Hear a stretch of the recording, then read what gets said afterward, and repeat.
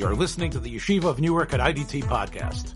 I'm your host and curator, Rabbi Gottlieb, and I hope you enjoy this episode. This is On Principle, Challenges of Jewish Education, and I'm here with my good friend, Rabbi Mark Gottlieb, who has graciously given of his time and to us here today in order to discuss something which I know is very dear to his heart, and that is, let me just tell you who Mark Gottlieb is first. He is, of course, the senior director of the Tikva programs. And if you don't know about Tikva, we're going to tell you, go to their website. You're going to be able to find out a lot about what Tikva does. But what Tikva is not only a think tank examining questions that confront the Jewish society, the Jewish world, but they are essentially a educational outlet, an educational institution, something that sponsors, an institution that sponsors incredible summer programs and seminars. And specifically, what I want to talk to Rabbi Gottlieb about today is the different type of education that we've talked about in the past, the education of finding and educating leaders, leadership training. It's a very tricky thing to do. Tikva is definitely the leader in the Jewish world in pushing that. So I want to talk to you, Rabbi Gottlieb, today. That's very generous. I hope we're among the leaders. But, well, thank you. Again, I don't always have my ear to the ground of what's going on in the Jewish world, but this idea of finding the next generation's leaders and giving them and actually paying them, I think, right, to attend. In many cases, not all cases. But to provide stipends and to help to get what you believe might be the next generation's leaders into a program, usually done in the summer, but not exclusively, I think, and to reveal to them in a way, right? And to actually to bring them together and to reveal to them some of the best thought are out there and giving them incredible speakers and challenges in order to perhaps really shore up the direction that those young people are going on and to really maybe push them towards the leadership role that the next generation needs to have. Would you say that's a little bit of an accurate description of what you do? And really expand on that. I think it's spot on. It's more than accurate. It gets to the heart of at least one of Tikva's main tasks and ambitions. And I think you said it quite well, that the work of cultivating leaders is not easy. It's not easy on lots of levels. It's not a science. We're not making widgets or automobiles on an assembly line. We're trying to first identify and then cultivate young men and women that we think can have a powerful impact on the Jewish community and beyond. So that's, in a nutshell, that's the educational mission of the Tikva Fund. I should just say, before we get too far into the substance, that Poschen B'chvod Sanya, it's just an incredible pleasure to be able to have this conversation with my dear friend, Rabbi Vremel Kivelevich, and I'm at least a little awkward and uncomfortable, not simply calling him Avremel, my dear friend Avremel, but this is a great platform that you have, that you've cultivated as a source of insight and intellectual engagement for your listeners and your audience. So I appreciate it, very Mark. Honored. Yeah, I'm honored to be on the program. It's not a matter of being gracious. it's a matter of a pleasure, really. It's a simple pleasure to be here with you. Well, I do think, look, obviously, you reach out to your friends first, and those are the people who are going to give you the time. But I do think, honestly, that what you have and what you're doing is something unique and different. It's not, and especially, I would say, you will really appreciate its uniqueness because you have a great history in education. We were actually in a way colleagues for a while at the in HTC, Hebrew Theological College. We were both part of that together. But you have been very firmly involved in what's called, I guess, definitely cutting edge, but standard education in terms of your head of school at in Maimonides and at MTA. I know it's called something else. You remind me that I didn't use the official name. Yeshiva University High School for Boys. Yes. So you've been there, and you've been, and that's more like in the box traditional. And I know and now you've stepped out of that, and now you're zeroing in. I know. You do have programs for post high school, but let's talk about the high school program teaching, that you have for the summer. So you've been there, you've been in the old style. Now you're in this new type of teaching where you're trying to find and promote. So my first question is, how do you find your clientele? How do you find these students? Because we were talking before we started recording, it isn't just SAT scores and high intellectual capability, is it? No, it's definitely not just a matter of the numbers of an IQ or even performance on exams that measure skills and aptitudes and achievement. It is a complex calculus, and I would say that the mathematical metaphor is wrong to begin with. It's really a question of judgment and a question of looking at character as well as intellect, looking at students, young men and women who we believe could be the next Malcolm Hoenlein or the next Ruth Weiss or the next Meir Soloveichik. How do you first identify those young men and women that have the potential to be that caliber of leader for the Jewish community? And I think character is a hugely significant factor. I think when we have a very thorough vetting process. We have a standard application with essays and CV and grades and then recommendations from not just one academic source, but someone that knows the student outside of school, that knows the student in a more intimate and more personal and in a more character-driven way. But then, we do interviews with the students. And again, this is not radically unique. Programs like the Bronfman Fellowships have a very thorough vetting process and applications and interviews. But I think what we're looking for is, someone who has deep passion for ideas. Reading is often one of the first or second criteria for excellence in our estimation. If you're a passionate reader, if you love to read, if a book is always by your bedside, if you're thinking in ideas, that to us is a tremendously indicative quality of a real deep love of learning. But then you have to stand for something. You could stand for being open-minded and being, very balanced, but you have to embrace that with a certain fervor, with a certain, it's not the middle ground because you're wishy-washy, parv, but you believe passionately in moderation because of a moral or intellectual ideal, of some epistemological humility or some sense in your character that to understand one's own position, one has to really grapple with other people's positions in a serious way. So those are the kinds of qualities.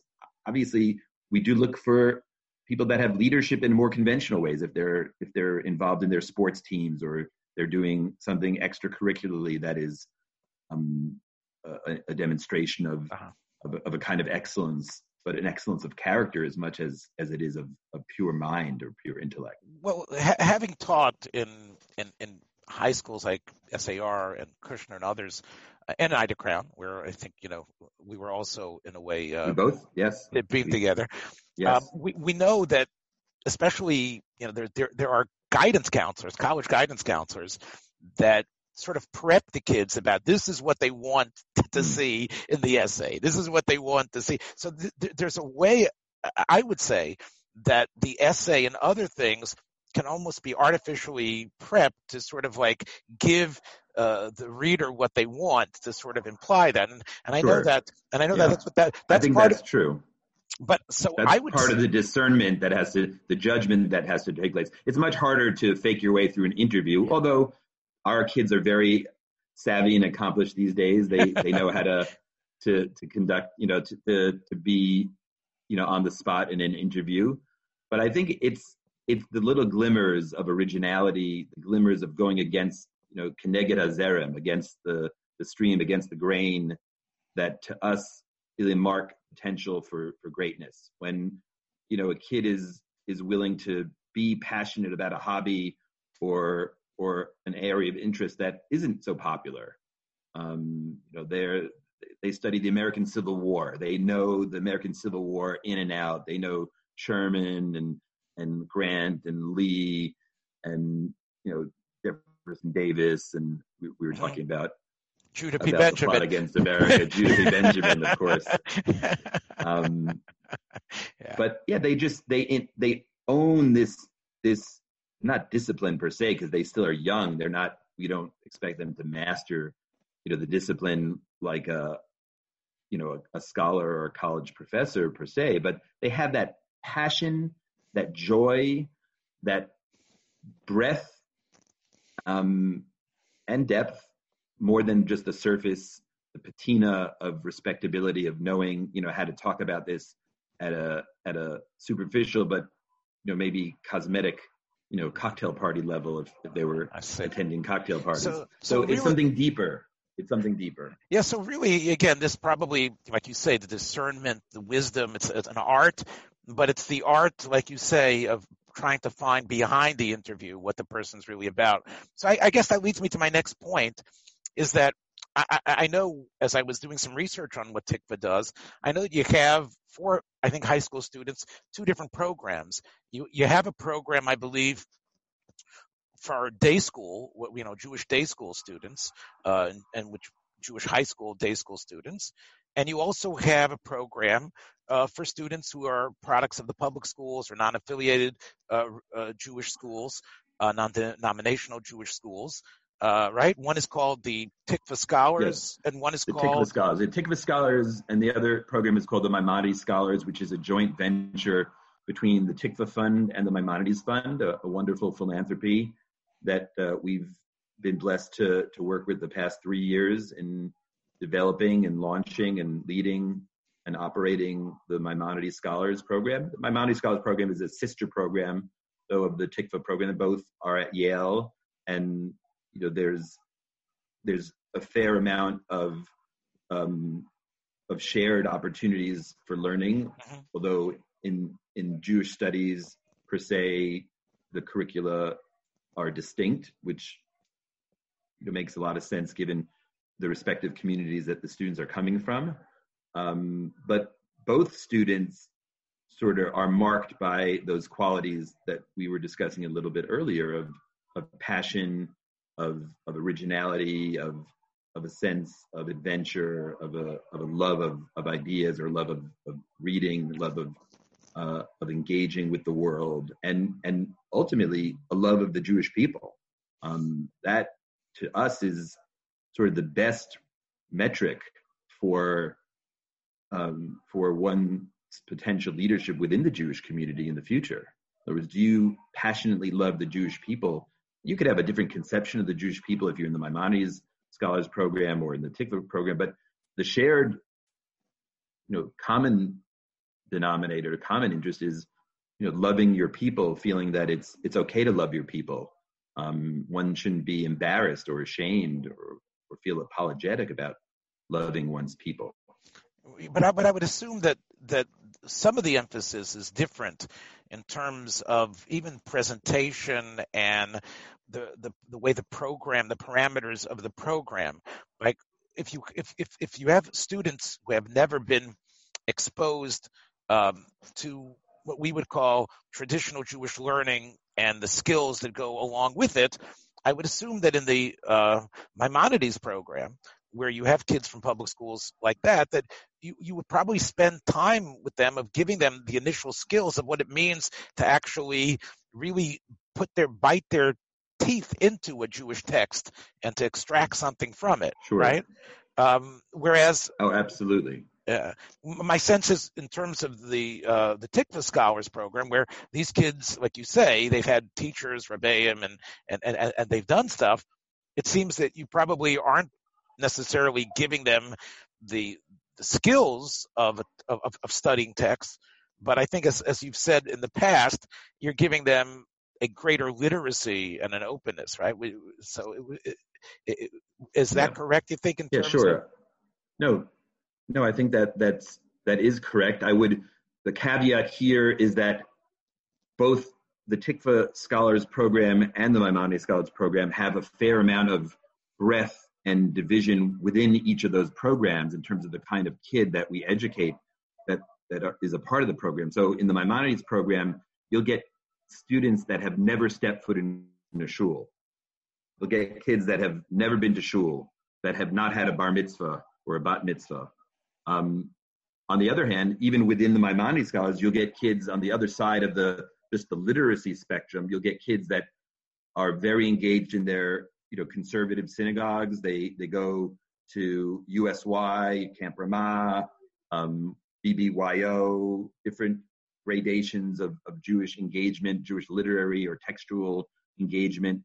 So, having said that, acknowledging that there is a fair amount of diversity even within the Maimonides program, more within the Maimonides program, interestingly, than within the Tikva program, which may not be that surprising, but the Tikva program itself draws not just on Orthodox yeshiva day schools, but even day schools that are considered more community-run or pluralistic.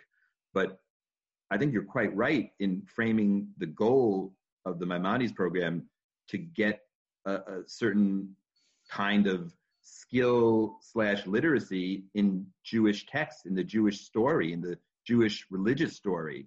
And our goal, in large part, is to create a sophisticated entry point to Judaism for the Maimonides scholars that are, again, coming with different degrees of background, but haven't, for one reason or another, haven't had that opportunity to really deeply engage in Jewish texts, to read a piece of Gemara. I mean, they read it in translation. That's appropriate and fair given the amount of time we have with them and what our larger goals are, but to actually look inside deeply and uncover the layers of meaning in the rabbinic text, in the biblical text, in modern and contemporary Jewish thinkers like Rabbi Soloveitchik or Abraham Joshua Heschel. So that is a primary goal of the Maimonides Scholars Program, is simply to engage these young men and women in a sophisticated way so that they'll love their Judaism, or at least they'll come to appreciate how sophisticated and how rich an intellectual religious legacy Judaism is, because they're not getting that in their Hebrew schools or in their after-school programs or in their synagogues necessarily. We wish that they were. Then we wouldn't play as significant a role. We wouldn't need to, but they're not generally. So it sounds like Yeah, I'm sorry. It sounds like, I promised I wasn't going to interrupt you too much, but it sounds like for the Tikva scholars who maybe have gone to schools where they're familiar with these thinkers, maybe it seems like what you try to do is to perhaps give them exposure to Western philosophy, in terms of religious philosophy. I know you've spoken in the past about the importance of even someone like Pope John Paul II, in terms of the type of vision that he gave for engaging in terms of family values and issues, and engaging the West in a radically secularized West. John Paul II is a great voice of reason and thoughtfulness and engagement,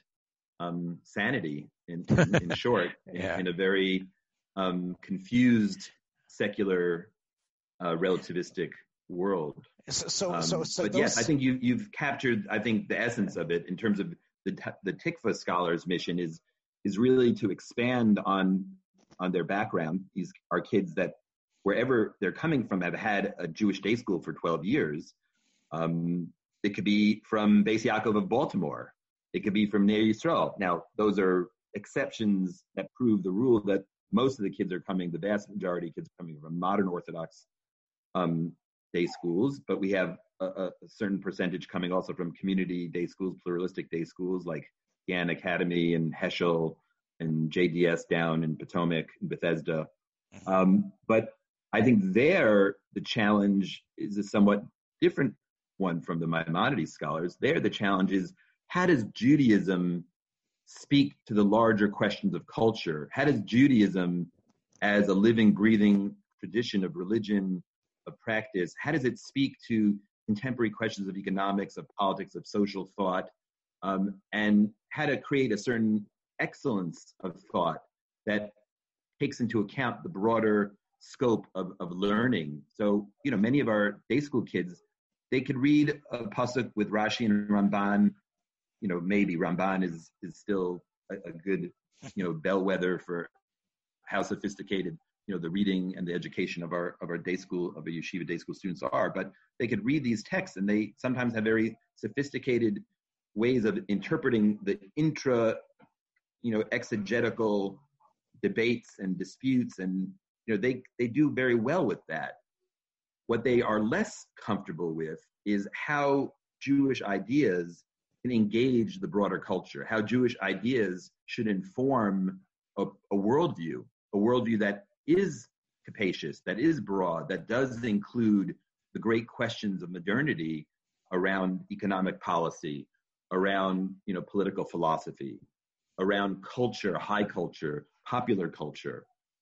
These are the large questions that students, they think about, but they don't think about it often with Jewish lenses. They don't think about it from a Jewish vantage point.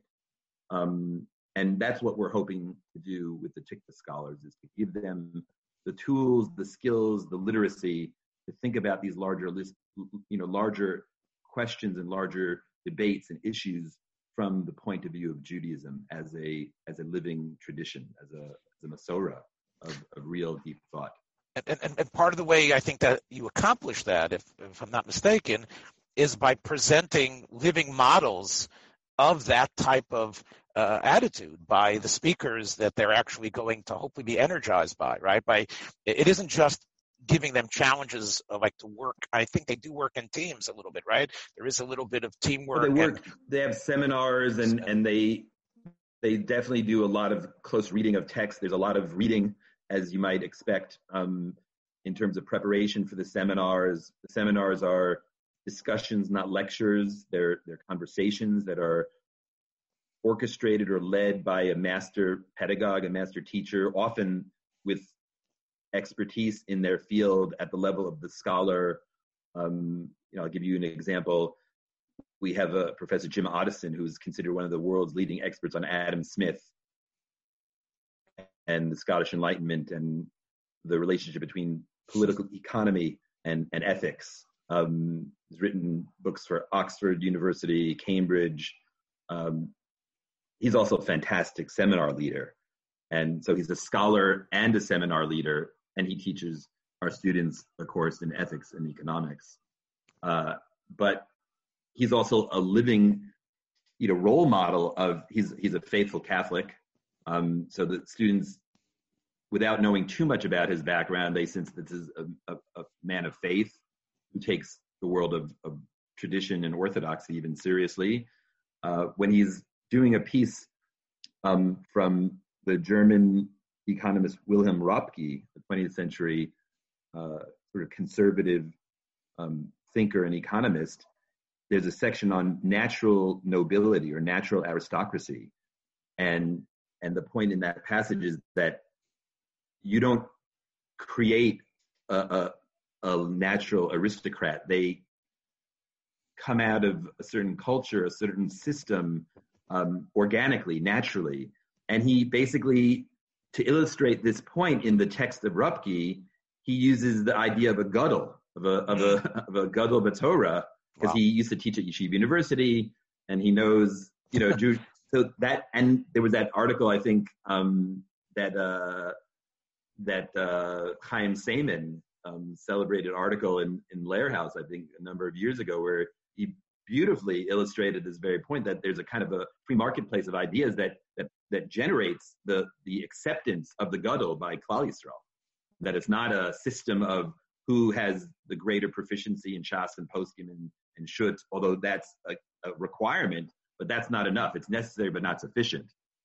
And it's these intangible factors that really go into promoting the natural aristocracy. And Jim Otteson, this Catholic Midwestern professor who's now teaching at Notre Dame after many years at Wake Forest and originally at Yeshiva University, is using the idea of a posek and a gadol b'Torah as the mark of this Rupkian notion of natural aristocracy and precisely the kind of free market or undetermined or underdetermined nature of it. So I'm just imagining myself as a young student hearing that. So what you actually have is almost like a 360-degree turn eventually. In other words, first you're hearing from a clear intellectual thinker ideas and that speak to you, and then he actually brings it back into your kishka, so to speak, by showing you how this is actually living within your own dynamic. And really, that could really be a spur for leadership. I want to wrap things up just with a couple of points here. And I know we've talked about this in the past before, that the outreach to where you're finding your next gadol and, who you're going to, the next Heinlein, the next Soloveitchik or Ruth Weiss. We know that if we're talking about the Jewish DNA, we know that way beyond Ner Yisrael, even in the Chassidish schools, the real, we call the ultra-Orthodox Frumkeit, there are incredible brains and minds that have been fueled by Talmudic thinking and learning. And I know it, to me, I would be excited by the possibility of Tikva, sending their agents out there as well. There's, the Noida B'Yehuda, as my good friend Rabbi David Katz wrote his doctoral thesis, the super rabbi, the Noida B'Yehuda, Rabbi Escalando, was extremely well versed in the political landscape of what was happening in the world. There's a reason why he was the gadol of his door. Again, things have sort of changed a bit, but wouldn't it be great if you could also somehow, and again, there's a lot of ikuvim, there's a lot of things standing in your way. I think if you're suggesting, as I believe you are, that Tikva should widen its scope. Yes, that's what I am suggesting.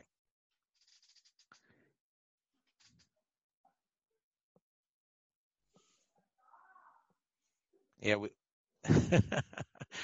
lost a little audio there, Mark. You still there? Yeah, I could tell. Yeah, okay. I'm still here, yeah. Okay, right.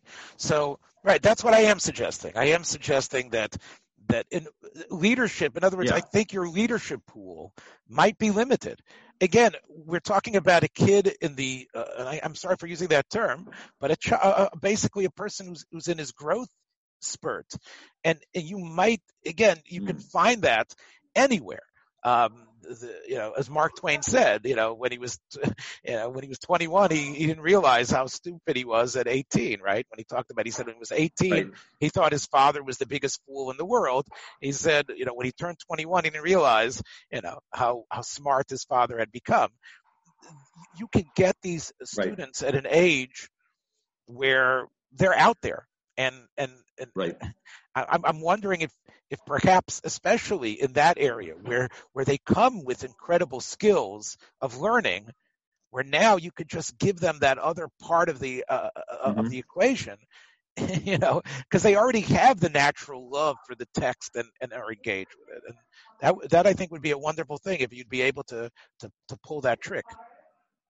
Sure. Look, it's a great ambition, and I would say that in Eretz Yisrael, where I think for lots of reasons we don't have to go into now, but some obvious sociological, historical, political considerations, the matzav is different in terms of the percentage of Jews that identify as Haredi within the larger Jewish population, the stakes that are incredibly high in Eretz Yisrael for the Haredi community. In Eretz Yisrael, we are doing exactly what you're proposing for the Vremel. Uh-huh. And I just, I love sharing this because this is another person very close to my heart, Rabbi Yoshua Pfeffer. Rabbi Pfeffer was both discovered by Tikva, but had an incredibly rich life apart from Tikva until he met Tikva. And now he's actually leading our effort for Haredi engagement, Haredi education in Eretz Yisrael. Just quickly, Rabbi Pfeffer grew up in London, in a kind of a center-right, but pretty still modern community. Went to, I think, Hasmonean for high school, and then wound up in Eretz Yisrael. And after a couple of years, landed in the Mir, and was in the Mir for many, many years, 6, 7, 8, something like that, a good chunk of time in the Mir. And in the Mir, I think he met his future father-in-law, Rav Reuven Leuchter, a Talmud Muvak of Rav Shlomo Wolbe. Rabbi Pfeffer became a Talmud of Rav Usher Weiss, great posek and really a manhig, I would say.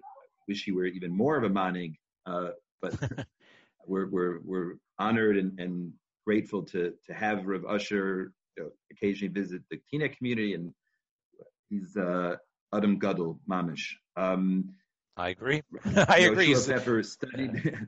He's a very special person, Rav Usher Weiss. And Yoshua that would be something I think Rav Usher Weiss would come as a. Rav Usher Weiss knows very well about Tikva because one of Rav Usher Weiss's closest Talmidim is Yoshua Pfeffer. Yeah. Rav Usher Weiss, Beis Din in Ramot. Yehoshua was one of the Dayanim in the Beis Din in Ramot. Rav Usher Weiss's Beis Din. And after many years of learning at Hara, Yehoshua decided to go to the Hebrew University to get a law degree. He eventually distinguished himself so much so that he became a clerk for Justice Hendel on the Israeli Supreme Court. And today he is really one of the young leading lights in the new Haredi community, firmly, ensconced in a world of Torah and mitzvahs, a serious Talmud Chacham and a serious Baal Machshava, who now works for Tikva, with Tikva, among other things, in terms of trying to reach young minds without trying to disrupt their religiosity, their frumkeit, but to give them a broader perspective, not to diminish their perspective in frumkeit in Torah mitzvahs, but to give them a broader perspective that includes politics and economics and statecraft and leadership that Eretz Yisrael desperately needs. And as the Haredi community grows, it will turn increasingly willy-nilly to the Haredi community. And there have to be people that can step up and lead as statesmen and not just as provincial, parochial interest seekers.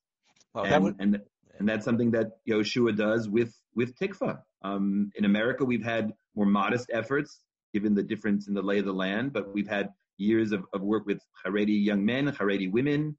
Aaron Lopiansky has been involved, giving shiurim and giving hadracha to these young men.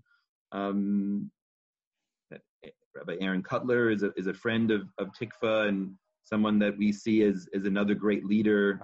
We're looking for another Rabbi Aaron Cutler as well.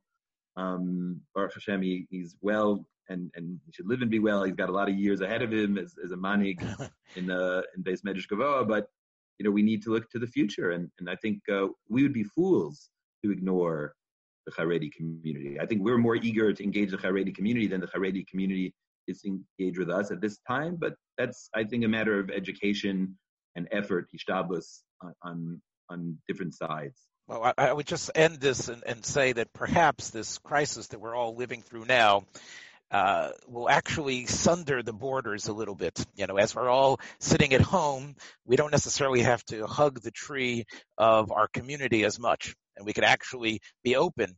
And perhaps now might be a time to actually, as we're all here alone, but really maybe even more together, to reach out. And I would love to see on your list, not only the next Malcolm Honline or Weiss or Soloveitchik, but the next Pfeffer, the next Godel, because again, sure. I think that leadership, in order to be considered a leader for the rest of Klal Yisrael, in a major way, and you want to reach a major way, there has to be not just a proficiency in learning, but a greatness in halachic thought, almost to the point of being an equal Pesach to the Gedolei Yisrael. Well, Mark, thank you so much, Rabbi Gottlieb. I say Mark, you say Avramo, but thank you so much for giving me of your time today. My pleasure. Please check out the Tikva website and the Tikva podcast, of course, which is an excellent, incredible program, professionally done to the hilt and very interesting and engaging. And thanks again for being with us here, and we wish you only the greatest success. Hopefully it won't be a... Thanks for joining us for another episode from the Yeshiva of Newark at IDT Podcast. Be sure to subscribe on your favorite podcast app so you don't miss a single episode.